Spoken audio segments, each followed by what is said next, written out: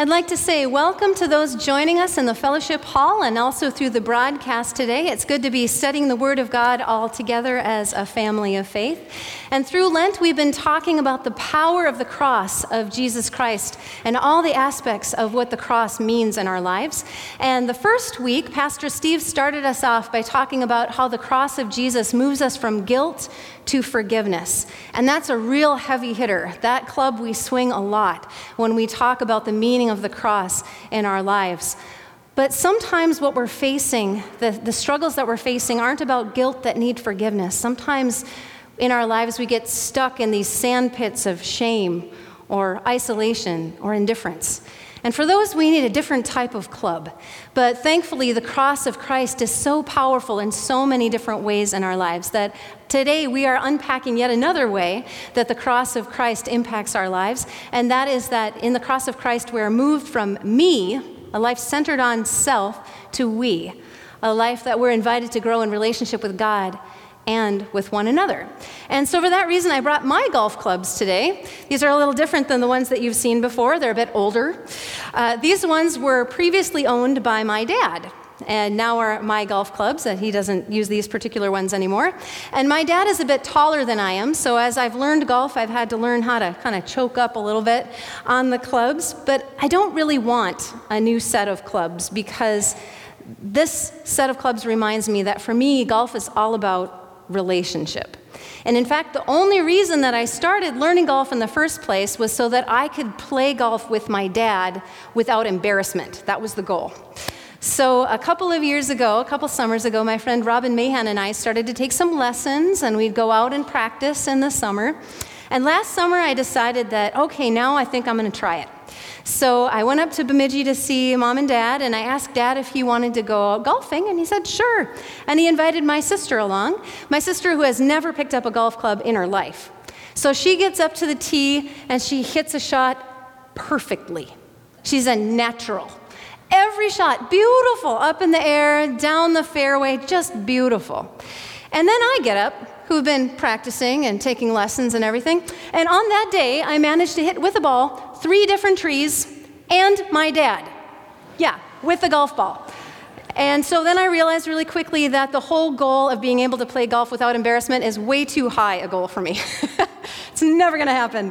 But I was comforted by the fact that for me, really the goal is just relationship. That all of the clubs in this bag are about fostering relationship with other human beings. And so every single time I go out, that goal is met.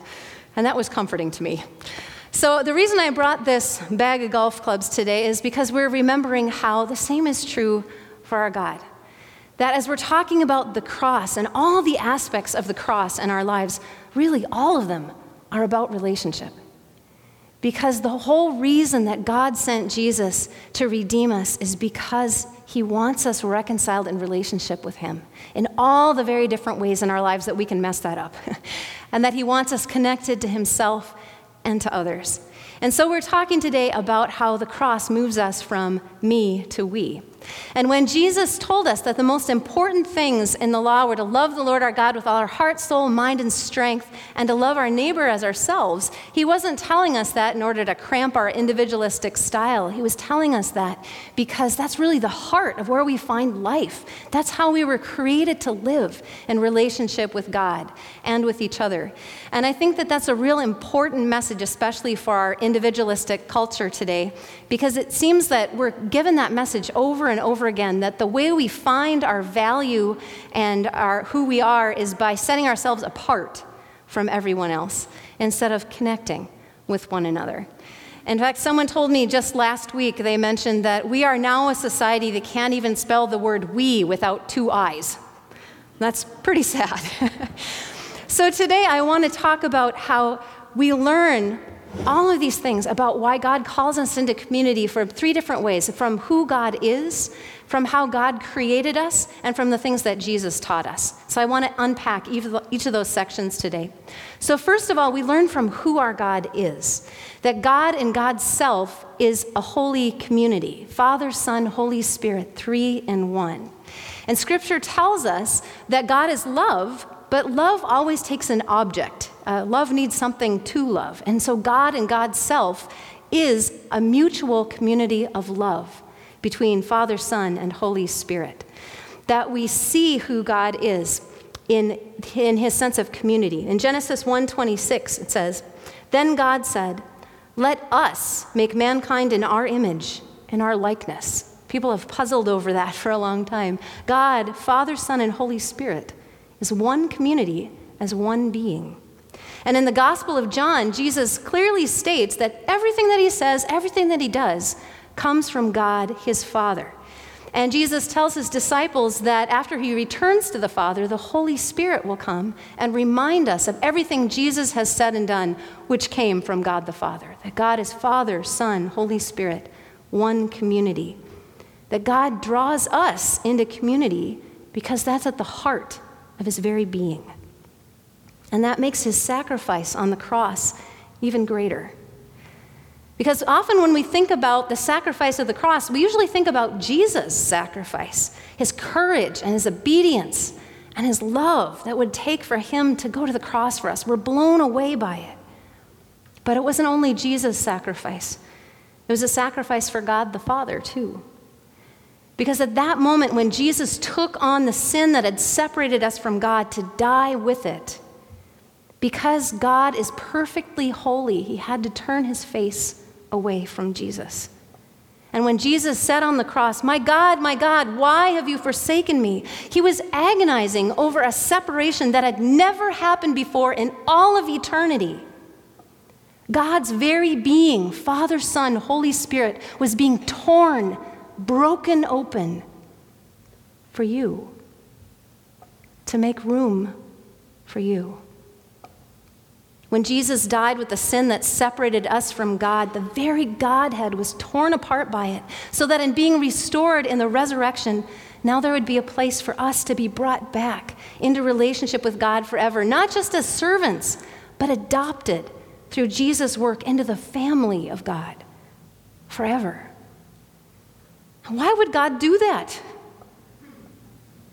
The only answer is love.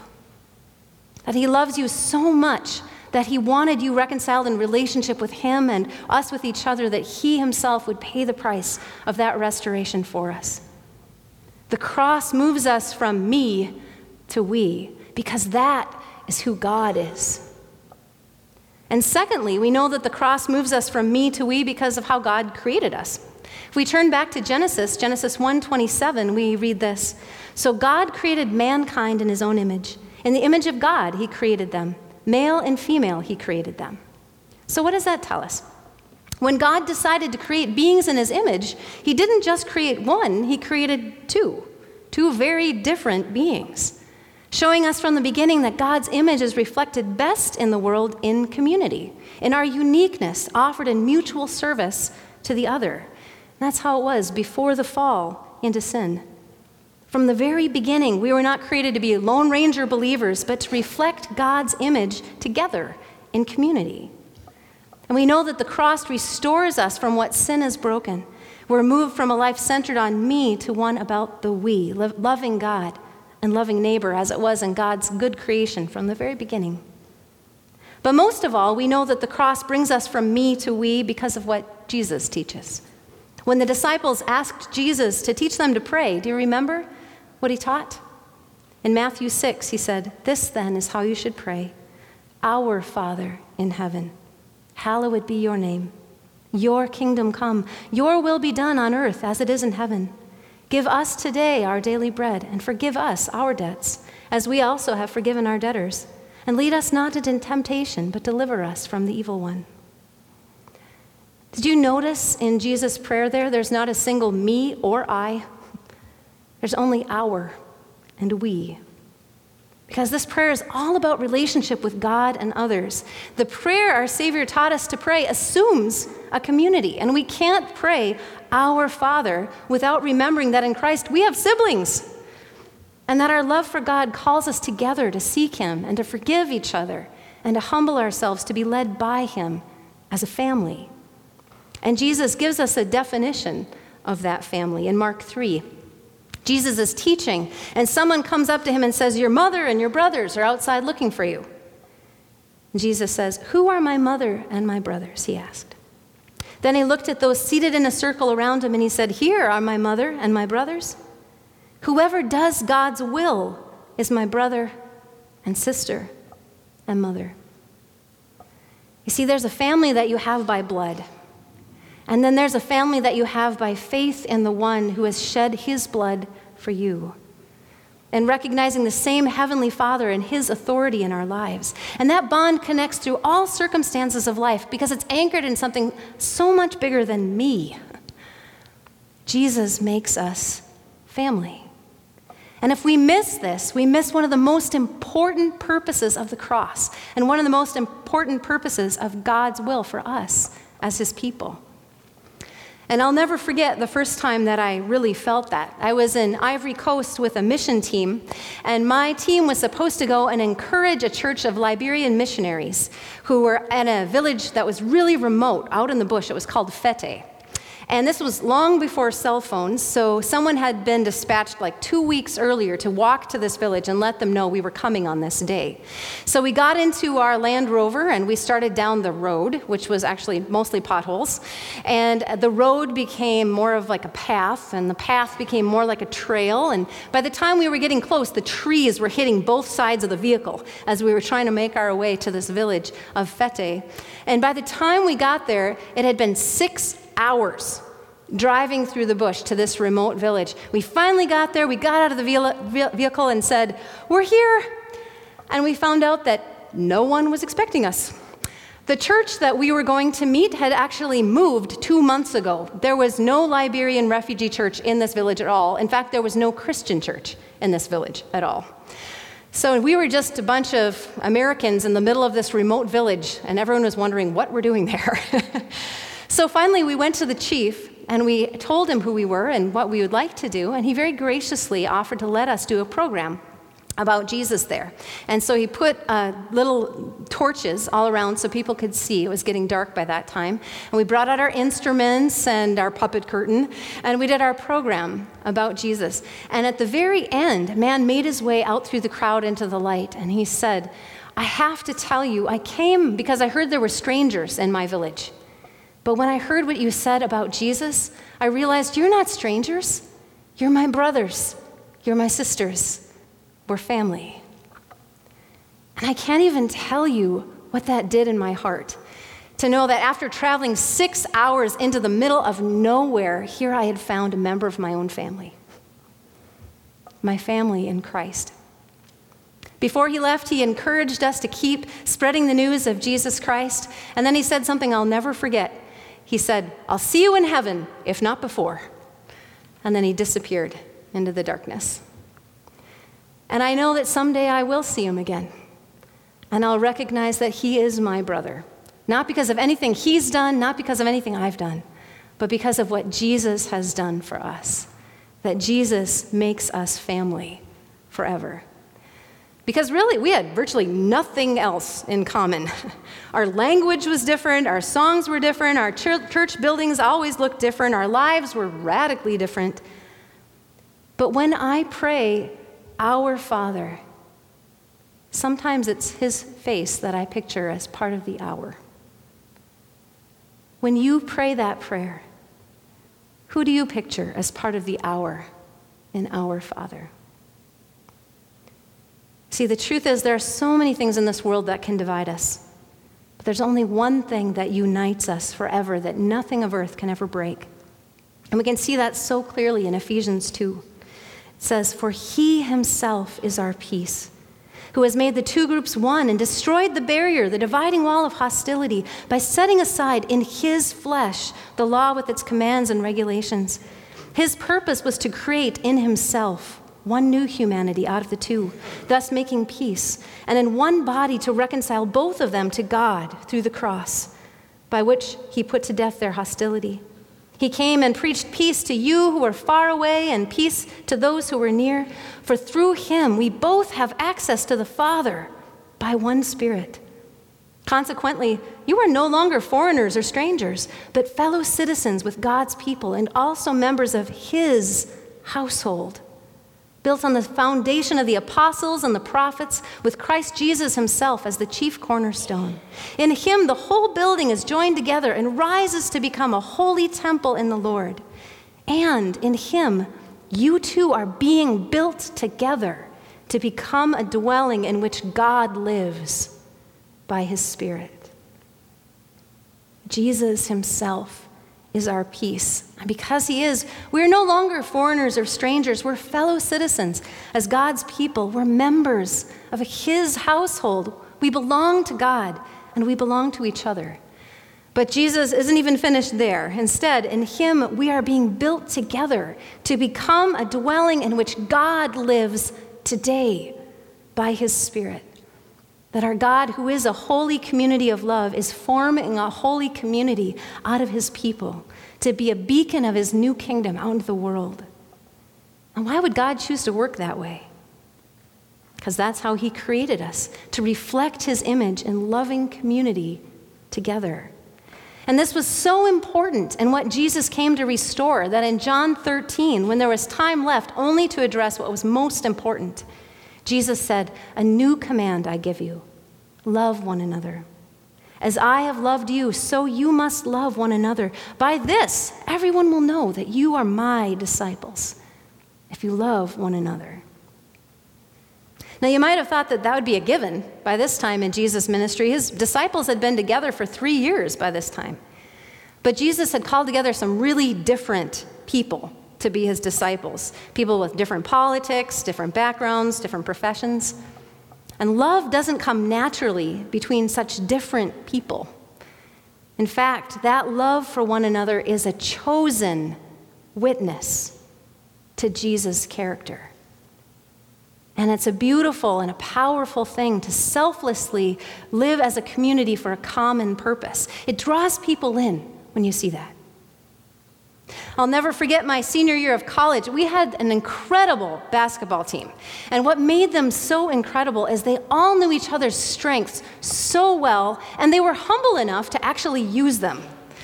I watched as one of the point leaders got up to the basket, and he could have easily done a layup, but instead he looks over his shoulder for their three-point guy, who's open in the back, and he turns and he throws the ball away from the basket back to the three-point guy so that he can sink an extra point for the team. Now, you may not know this about me, but I'm not really into sports a whole lot. But I never missed a single one of the games that they played. Because that teamwork, that beautiful commitment, not to the self, but to the team, it was just so inspiring to me. So let me ask you, what would it look like to the world if Jesus' church were to live that way? If people who have nothing in common but Jesus would live that kind of love for each other, to live out of the we instead of the me that so often divides us. It's an extremely countercultural way to live, but it's the way of the kingdom of God, and it's a beautiful chosen witness to reflect that kind of love.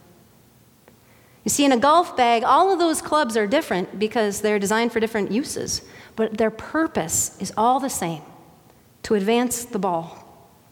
And in 1 Corinthians 12, the Apostle Paul says, "As it is, there are many parts, but one body. The eye cannot say to the hand, 'I don't need you.' The head cannot say to the feet, 'I don't need you.'" And when he was writing this, Paul was actually kind of making a joke. This is supposed to be funny. It's supposed to be ridiculous to think about the head saying that to the feet. But what Paul is actually telling us is that it is just as ridiculous to think that we can be Lone Ranger Christians, just Jesus and me, without the community of faith, saying to them, "I don't need you." When we're called into a new creation by the redeeming work of God for us through the cross of Jesus, we're called into a new community with a bigger purpose than just ourselves. One with many brothers and sisters who are very different from each other, all designed to help advance Jesus' love into the world in different ways. And each of us have been positioned where we are to make an impact for the kingdom, to help move a heart just a little closer to the Father who loved them enough to break open his own heart to make room for them and for you. Because Jesus died, we are family, now and forever. And today we celebrate a meal together to remember that this is what Jesus did for us. That on the night he would be betrayed to death, he gathered his family of faith around him, and he offered them bread and wine, his body and blood to take and eat and drink, remembering that what he would do on the cross in a few short hours would somehow be for them and for us. And his blood in this meal becomes part of our blood. His body becomes part of the cells of our own bodies as we receive that meal. We become family by blood. His blood in us. We become blood brothers and sisters, not because of us, but because of him. Because Jesus died, we are family. Would you practice swinging that club with me one time? Because Jesus died, we are family. Please join me in prayer. Lord Jesus, please teach us what that means. That you died to knit us together in your love, to be family to one another. Jesus, you taught us to pray to our Father. And today we remember all of those in our family, all those who confess you are Lord, Jesus. We pray for our family in Haiti and in Africa and Asia. We pray for those who don't yet know that they have a Heavenly Father who would rip apart his own heart to make room for them in his life. We pray for those who are sitting next to us right now this morning, that they would know the depth of your love for them. And we pray for our own hearts, that we'd remember the kind of love that would move you to draw us into your life. Lord, help us to live out your love as our own part of the family, that through us together, the world may know who you are. It's in Jesus' name that we pray. Amen.